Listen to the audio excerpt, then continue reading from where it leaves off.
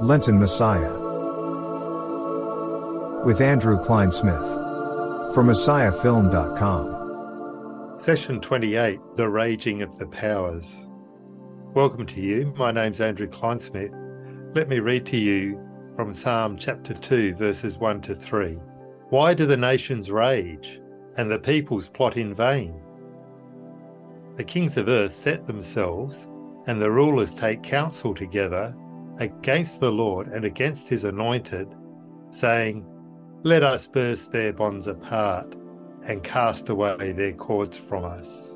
How do we understand this world in which we live with all of its turmoil and travail? What do we make of the events we hear of through the endless news cycles of our hypermedia-fed world? All kinds of commentators give their take on these things.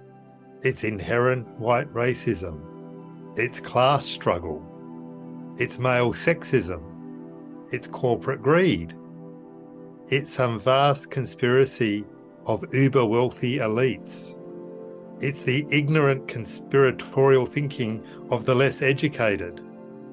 I'm sure you could add to the list all these takes on why the world is as it is.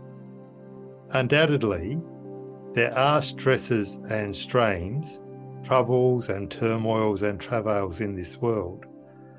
And undoubtedly it is true that people with power tend to use that power to further their power. There are those who do well and those who are done badly by in the process. Yet all the casting of blame, all the pointing of fingers and all the outrage and accusation seems itself to be part of the problem. None of it seems to be leading to a truer, kinder, more just world, but rather to further polarisation. The scriptures make sense that sin, that is, our rejection of God's good lordship, always leads to tyrannical systems of oppression in our world. From Adam to Cain, who killed his brother, to Lamech, who spurned Eve and Cain's shame for a brazen arrogance, to Nimrod, who became a slave trader, and further still beyond them, spreading and swelling across the face of the earth, is the rejection of God's good intention for humanity, for the false promises of power and control for its own sake. All throughout history, we have had systems of thought and people of influence who have set themselves against God, refusing his good rule, refusing the truth of our being in his image, and seeing God's rule and our created being as shackles to be cast off.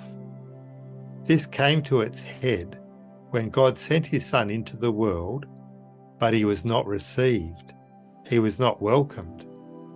From infancy onwards, he lived under the shadow of death, hunted until he was finally arrested, tried in a kangaroo court, and sentenced to death. The psalmist tells us that all this raging against God's reign is in vain. It's like a mist that is dissipated by the rising morning sun.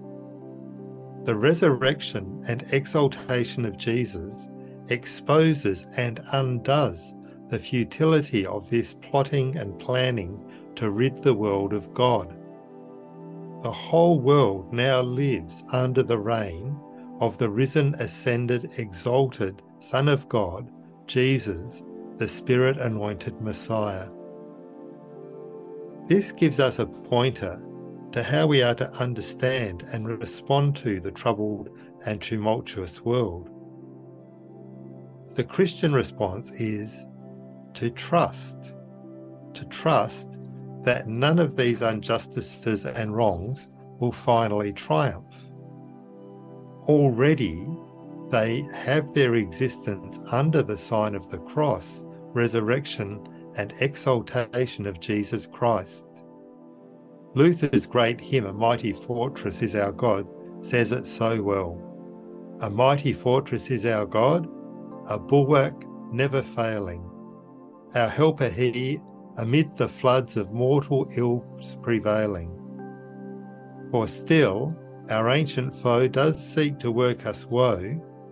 His craft and power are great, and armed with cruel hate, on earth is not his equal.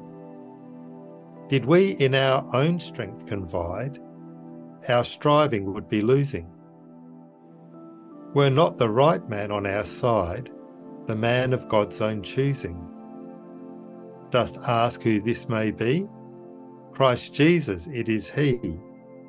Lord of armies his name, from age to age the same, and he must win the battle. Though this world with devils filled should threaten to undo us, we will not fear, for God has willed his truth to triumph through us. The prince of darkness grim, we tremble not for him. His rage we can endure, for lo, his doom is sure.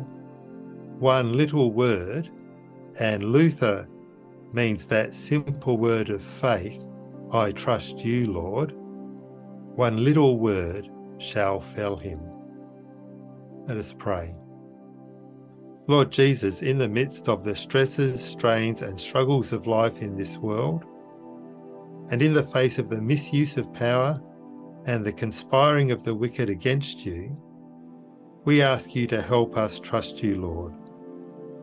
We believe, help our unbelief. Strengthen our faith and give us the peace that comes from knowing your final victory. Amen.